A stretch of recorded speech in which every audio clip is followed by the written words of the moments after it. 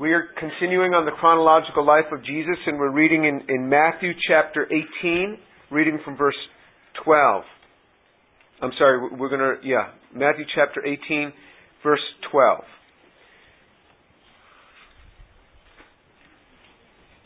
What do you think? If a man has 100 sheep, and one of them has gone astray, does he not leave the 99 on the mountain and go and search for the one that is straying?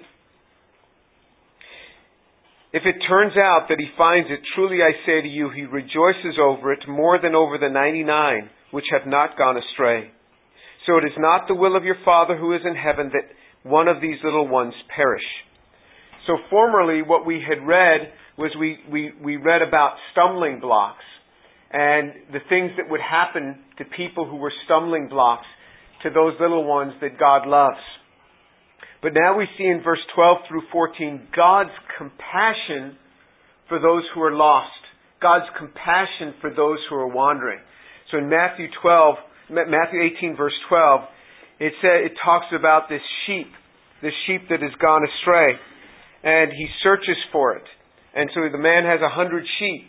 One goes astray, and his heart is just on that one that goes astray. I can tell you, as a father, when you have multiple children, your mind will spend most of its capacity on the child of yours that is struggling. So say you have 4 children, and one of the children at one particular time isn't doing well. Your mind will always be on that one. And that is just the heart of a parent. That is the heart of a father. And what he's describing to us is God's heart toward those that are lost. You would think that God says, oh, well, I got plenty of people that follow me. I don't worry about that one. No. His heart is like the heart of a father. Looking after that one, and it says in Isaiah 53 verse 6, it says, all of us like sheep have gone astray. Each of us has turned to his own way. But God has caused the iniquity of us all to fall upon him, upon Jesus. In Isaiah 53, it's speaking of the coming Messiah. That all of us have this tendency to go astray. And God has caused this iniquity of ours to fall on Jesus. Remember this portion in 12 through 14 as we learn about this next portion. The next portion is talking about discipline. Discipline in the church. But remember this portion. God's heart is for the individual. God's heart is for the one that is straying. Now let's read Matthew chapter 18, verse 15. If your brother sins, go and show him his fault in private. And if he listens to you, you have won your brother. But if he does not listen to you, take 1 or 2 more with you, so that by the mouth of 2 or 3 witnesses every fact may be confirmed. If he refuses to listen to them, tell it to the church. And if he refuses to listen even to the church, let him be to you as a Gentile and a tax collector. Truly I say to you, whatever you bind on earth shall be bound in heaven, whatever you loose on earth shall be loosed in heaven. And again I say to you that if 2 of you agree on earth about anything they may ask, it shall be done for them by my Father who is in heaven. For where 2 or 3 have gathered together in my name, I am there in their midst. This is the second time in the Gospels that the church is mentioned. The first time the church was mentioned, it was mentioned in the universal church, that God was going to build His church. He talked about it in Matthew chapter 16, and in fact, this is the only of the 4 Gospels that mentions the church. First time was in Matthew chapter 16, and now in Matthew chapter 18, he's talking about the local church, the ones that do deal with people individually, not the grand church worldwide in the sense that there's no connectivity, or there's little connectivity to the individual. This is the local church he's talking about. But he says in verse 15, if your brother sins, go and show him his fault in private. If he listens to you, you have won your brother. If your brother sins, go and show him his fault in private. If he listens to you, you've won your brother. So this is what the instruction is. If one is sinning, if you see somebody committing sin, and they are a brother or a sister in Christ, we are obliged. It says if your brother sins, go and show him. It doesn't say, if you feel like it. Now, if there's some sort of relationship, sometimes we don't know an individual. But if there's some sort of relationship, you can go to them, and in fact we are obliged to go to them. And it says we're obliged to point something out. Now, in pointing something out, it is good to learn how to point something out. And I learned this the hard way. I went to somebody and pointed out one of their problems, and then they explained to me more fully that I was only seeing a very small part. And when it was explained to me more fully, I was the one who needed correction, not this individual. So to approach them and to say, can I ask you, why are you doing that sort of thing? Because then you can come to them and present them with something. And then they may say, oh, well, I'm doing it because of such and such. And then you can assess whether they have it right or they don't. But we are obliged to do this, and we're obliged to do this individually, not in the presence of going and telling a bunch of other people and then doing it. It is not wrong to go to church authority, to go to some other authority and say, this individual's doing that, such and such. I think it's wrong. What do you think? And you say, well, I might say, yeah, here's some scriptures where it says it's wrong. You might want to talk to them. So to even check it out, that's not wrong in that you're not trying to spread something, you're just trying to reconfirm. But he says, go to them individually. Now personally, when I see a young woman going the wrong way, what I do is I often go with my wife to that young lady. Because the scriptures say that the husband and wife are one, so we are one in that regard. But it really makes it easier to deal with certain situations. Sometimes I will just send Shireen to talk to that person. But sometimes Shireen is too nice. It just never comes forth that there's a real problem here. She just wants to get to know the individual and hug them and everything. And I just want to, deal with the situation. But to go to them, there's an obligation to go to them. But then it says in verse 16, but if he does not listen to you, take one or two more with you, so that by the mouth of 2 or 3 witnesses every fact may be confirmed. If he refuses to listen to them, tell it to the church. And if he refuses to listen even to the church, let him be to you as a Gentile and a tax collector. Okay, so if you go to a person and they don't respond, we are obliged. Again, this is not, we have an obligation to go and take another person with us, because this goes back to the fact that by the mouth of 2 or 3 witnesses, let everything be confirmed. Go in to talk with them. If they listen to you, you've won your brother. And then it says, if he refuses to listen, then you go to the church. And if he refuses to listen even to the church, let him be to you as a Gentile and a tax collector. Now, many people read this and it means absolutely nothing.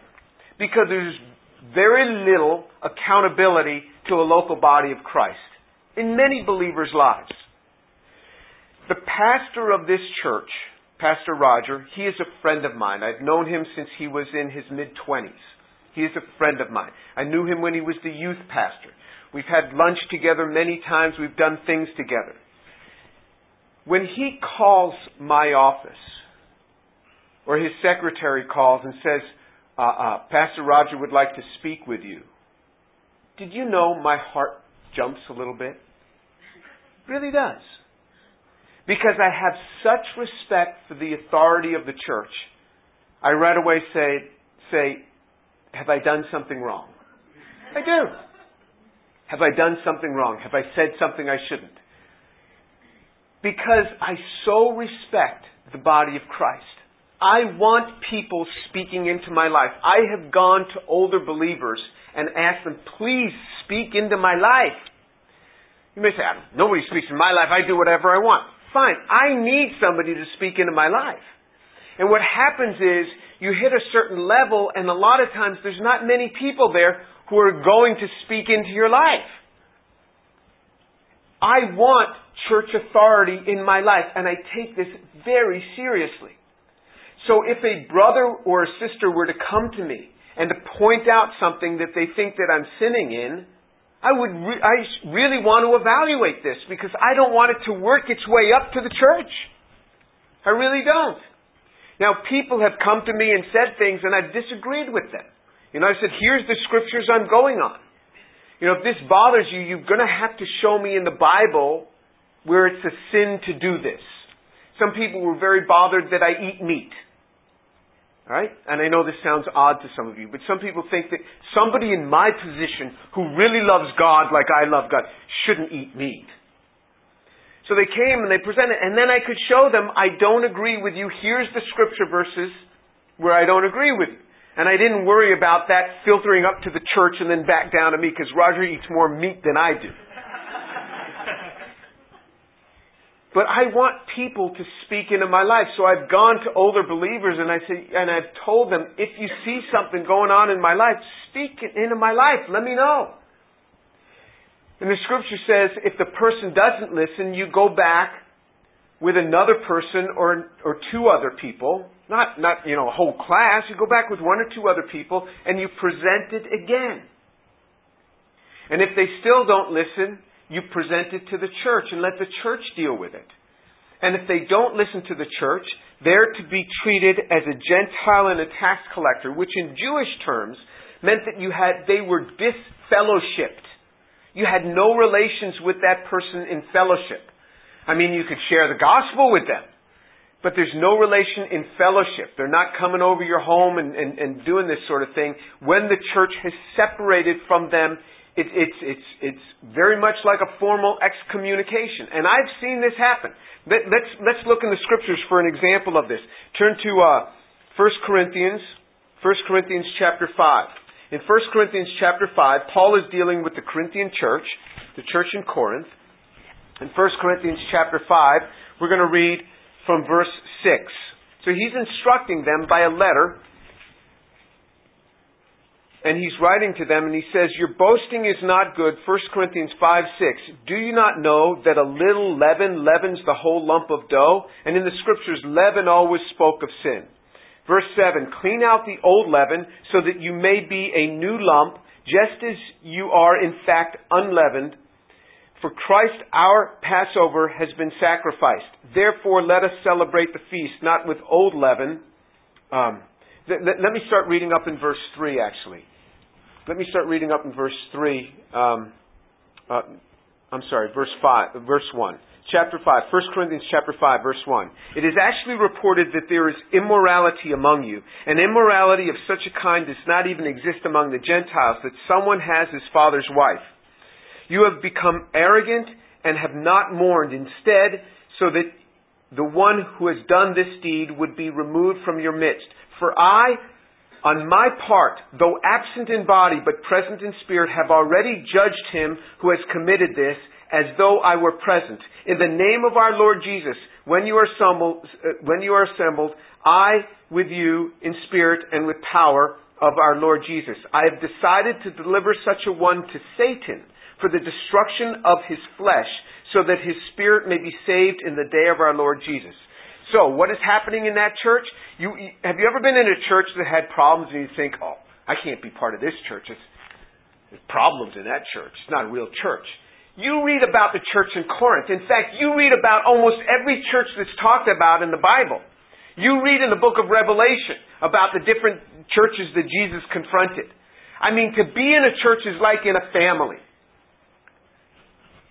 Junk comes up in any family, in the best of families. In this church, there was a man sleeping with his father's wife. So he was sleeping with his stepmother. Even in this generation, 2,000 years later, we would say, that's not good. Right? Even though we're so permissive with so many things, we all agree that that's probably not a good thing. And he says, this man is in your church and you're not dealing with him. You've got to deal with him. The body of Christ has to deal with that individual. And he says, this is the apostle speaking. He said in verse 5, I have decided to deliver such a one to Satan for the destruction of his flesh, so that his spirit may be saved in the day of our Lord Jesus. In other words, he's not going to lose his salvation. He's good to go as far as salvation. But Paul said, I've turned him over to Satan for his flesh to be destroyed. The believer is not generally under the control of Satan for their life. In this case, he's been turned over to Satan, and Satan will control this man's life when he lives and when he dies. His soul will be saved. Satan can't touch his soul. But he has been turned over to Satan because he was excommunicated by that church. He was disfellowshipped as proclaimed by Paul. It was a very serious thing. He said, I shouldn't have to do this. The local church there in Corinth should have done this. You can't let this thing go on. Now, just to show you the power of the church, if you turn to 2 Corinthians chapter 2, 2 Corinthians chapter 2, so in Paul's second letter to the Corinthians in chapter 2, they actually dealt with that problem. In 2 Corinthians chapter 2, if you start reading from verse 5, 2 Corinthians 2:5, but if any has caused sorrow, he has caused sorrow not to me, but in some degree, in order not to say too much to all of you. Sufficient for the one is the punishment which was inflicted by the majority, so that on the contrary you should rather forgive and comfort him, otherwise such one may be overwhelmed by excessive sorrow. Wherefore I urge you to reaffirm your love to him. So, in other words, the church in Corinth did deal with that man, and it became so severe that that man was wanting to come back. And Paul said, welcome him back now. He's repented. Bring him back. Bring him back. But what I'm trying to display to you is how intense it really is when the church proclaims something over somebody. And you think, well, does this happen today? It absolutely does happen. There was a time when a student that was in this class was doing some things wrong and was spreading false information about people that was really quite severe. And I tried to speak with that student, and that student would have nothing to do with it. Shireen and I tried to speak with that student would have nothing to do with it.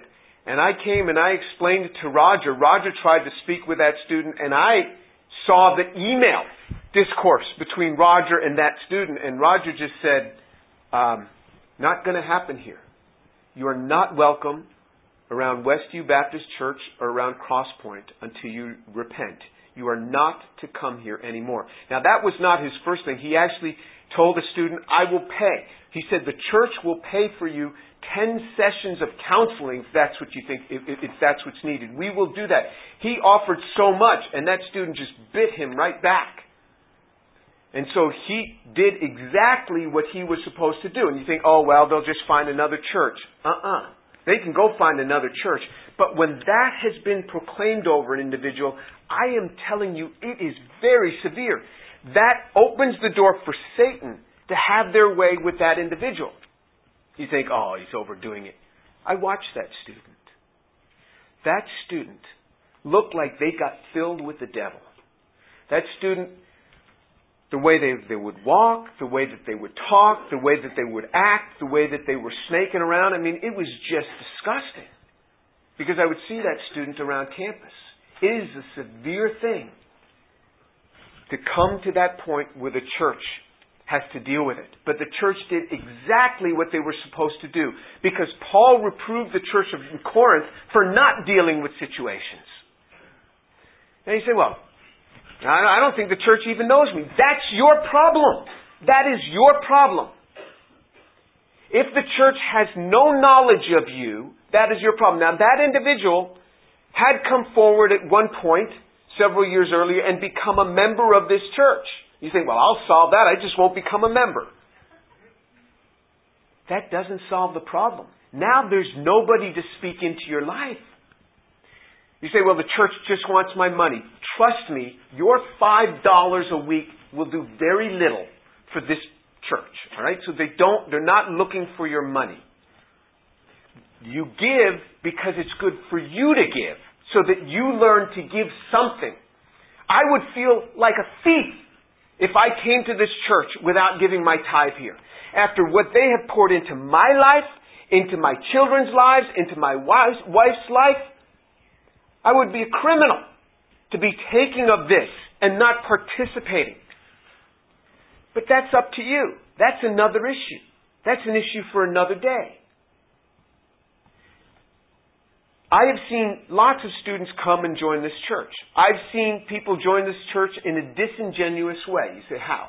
Well, for example, this church will pay for its members to go on mission trips, to go on the mission field.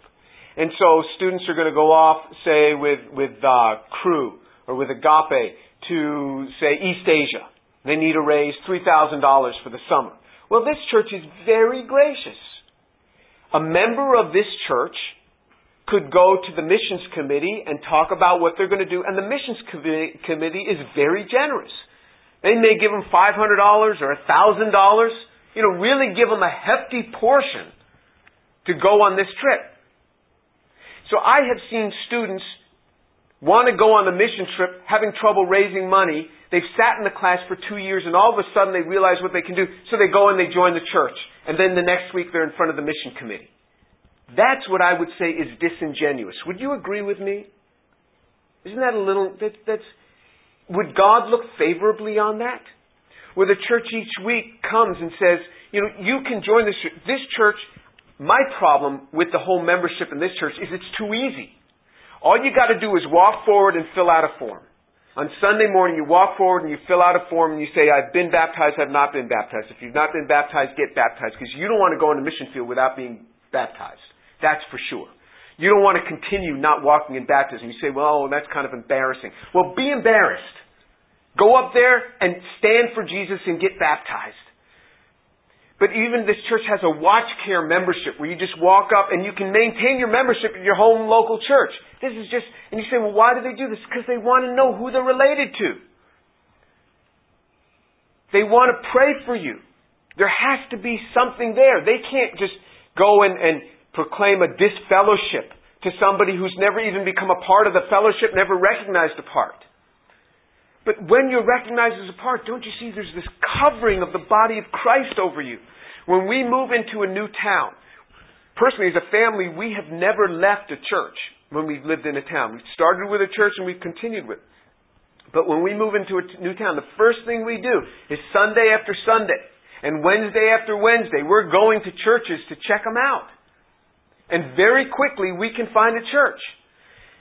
Because I want the covering of the body of Christ. And I'm saving up my tithe from those weeks to know where I'm going to dump it in all. Because I want the covering of the body of Christ. There's this protection in the body of Christ. I want people speaking into my life. I need this. And you don't avoid this by just saying, oh, well, I'll go to another church. You're upset with me? This fellow's fine. I'll go to another church. It doesn't work that way. This same pattern will follow you. It's a whole thing of obedience. Look at the connectivity here. And then he goes on. So he says that if he refuses to listen in verse 17 of Matthew chapter 18, verse 17, if he refuses to listen to the church, let him be to you as a Gentile and a tax collector. There's a separation. And remember, what happens is really strong here. Now in verse 18, truly I say to you, whatever you bind on earth shall be bound in heaven. Whatever you loose on earth shall be loosed in heaven. This verse has been taken out of context by so many. This has nothing to do with binding Satan. The whole context of this was in church discipline. When those people get with the church and share this, and now in church discipline, they deal with an issue. This thing has been bound on earth. God said, boom, it's bound in heaven. That local church has made this step. It's bound in heaven. This person has been turned over to Satan. It is a serious thing. You watch a man who has rebelled from the authority of the church. You watch him. His whole family will fall apart. His wife will start rebelling from him. His children will start rebelling from out from under him. And I have had these men come to me and say, what's going on? My family's falling apart. I said, it's you. This is what's going on. It is you. You have left the covering of the body of Christ and thought this has nothing over you. You've left the covering of the body of Christ, and now your wife no longer respects your authority, your children no longer respect your authority, and your whole life is going to fall apart, and you will see at work things are going to fall apart for you too. He says, oh, they already are. Yeah, it's going to happen that way. He says, whatever has been bound on earth shall be bound in heaven. The Bible doesn't say you go and you bind Satan. If people want to pray binding Satan, that is fine. But the Bible says you resist Satan and he will flee from you. You resist him. If we could really just bind him up just by praying a prayer, why don't we all get together and just banish him from the universe? Let me do it.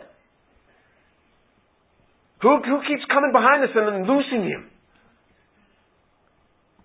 The context of this has nothing to do with the binding of Satan. It has to do with what's been bound on earth is bound in heaven. Now verse 19. And again I say to you, that if two of you agree on earth about anything that they may ask, it shall be done for them by my Father who is in heaven. For where two or three are gathered together in my name, I am there in their midst. What two or three? The same two or three that he talked about in verse number 16. The same two or three. When you guys get together, after you've talked with somebody and said, the way you're going is wrong. When you pray about this, God said, I am sure to deal with it. If this had to do with every time two believers get together, why don't we do this? Why don't we do this? Why don't two of us get together, we'll go over to MD Anderson and we'll pray for everybody and they'll come out of the hospital. Because we agreed on it. Because when we take the verse out of context, then we have to say the Word of God is a lie. Because two of us agreed that this person would get better and we prayed for them and they didn't get better. I'm not trying to release you to hurt you in your prayer life.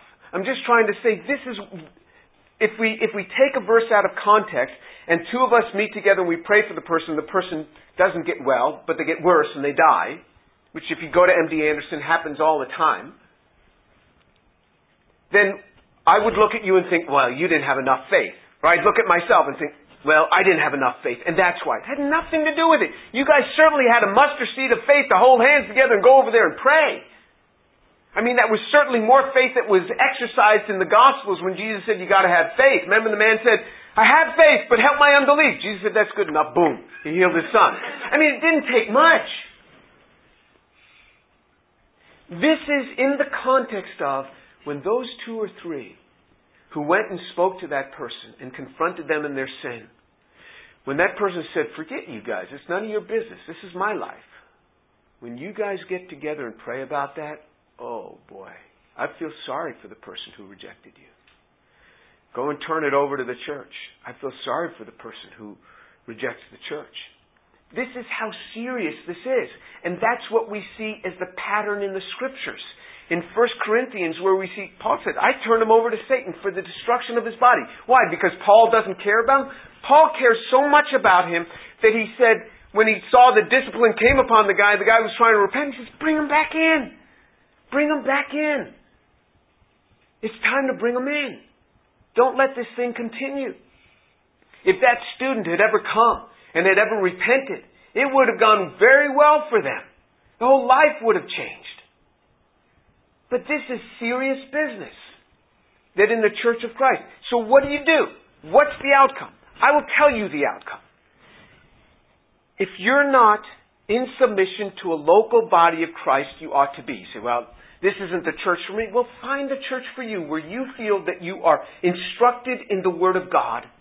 Where you feel that you are encouraged in the Word of God. And where you can participate and give something of yourself and of your life. If this is the body of Christ for you, then come under submission to the body of Christ. Some churches have a much more formal joining. You got to sit through 6 months of new member classes. That's not necessarily bad to have a high barrier, but this church doesn't do it. You just walk forward. At the end of a service and there's a call. Every one of our services, and you go out and you fill out a form. And if you've not been baptized, be baptized. Follow the Lord in the waters of baptism. We are commanded to be baptized. Walk in it. As we obey, there is more that is placed into our lives. And so much happens as a result of this. As things come in relation to the body of Christ. As we give our hearts in these sort of things. This is church discipline. And we have this tendency to slip back into the world and to think that it really does nothing. In James chapter 4, verse 4, it says, friends with the world, if you want to be friends with the world, you are at enmity with God, in James 4:4. Did you not know that those who are friends with the world are at enmity with God? That doesn't mean that you can't have a friend. It means that when you partake with them. And the Scriptures talk about this. Talks about this in 1 Peter chapter 4, verses 2 through 6. It talks about doing the very deeds that they do. When you get brought into that, boy, it's real problem. Real problem. And it encourages us as believers to go and encouragingly talk to the other person. Talk to them. And if they don't listen, it is a serious thing. This is why I love to see people come back to the Lord. I love to see them drawn back. And this is what God has for us in Matthew. This is why He spoke this other portion. He says, my heart, God says, is on that one who's struggling. God hasn't forgotten them. He says, I think more about them than the 99 that are doing okay. Because that's the heart of a parent. Because if you have multiple children, you know what I'm talking about. Your heart, your mind, your thoughts are always on that one who is struggling. Saying, I want him doing better. I want him happier. I want him doing better. That's the heart of our Father. That's the encompassing of church discipline, of submission to the body of Christ. Let's pray.